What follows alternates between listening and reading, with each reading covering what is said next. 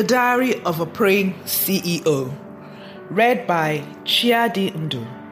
I'm the founder and CEO of BTH Integrated Wellness and Therapy.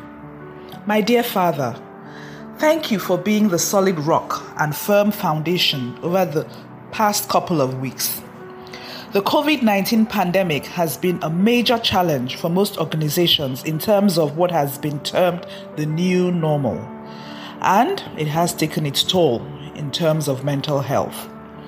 I'm ever grateful that the framework of our thinking over this period can be based on the truth that you sent your word to heal all diseases as we continue to dwell under the shadow of the Almighty and dwell in the secret place of the Most High. The current travel ban is presenting all kinds of issues, as we originally planned to extend our client base to at least one client in Europe and one client in the USA.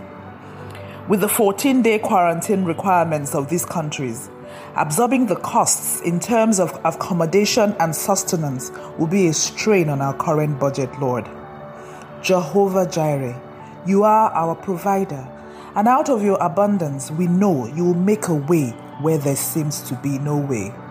Lord, please confirm whether you want us to expand our client base in the home base or abroad, and give us the discernment to know what your will is.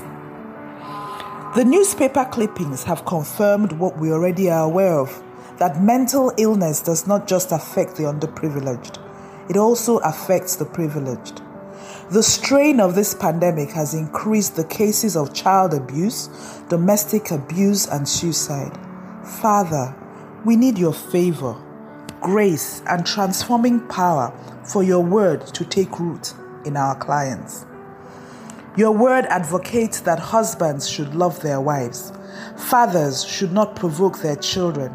So, Lord, as we provide our support services, may the number of cases reported reduce drastically.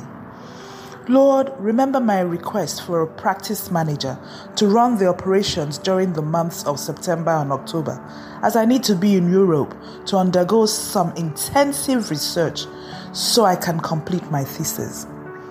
Lord, you see the heart of people and their motives. An advice you gave to the prophet Samuel when he was asked to look for an individual to replace King Saul.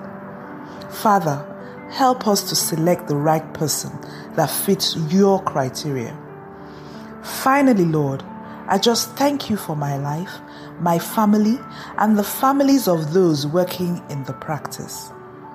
Until the next board meeting, keep us well and safe.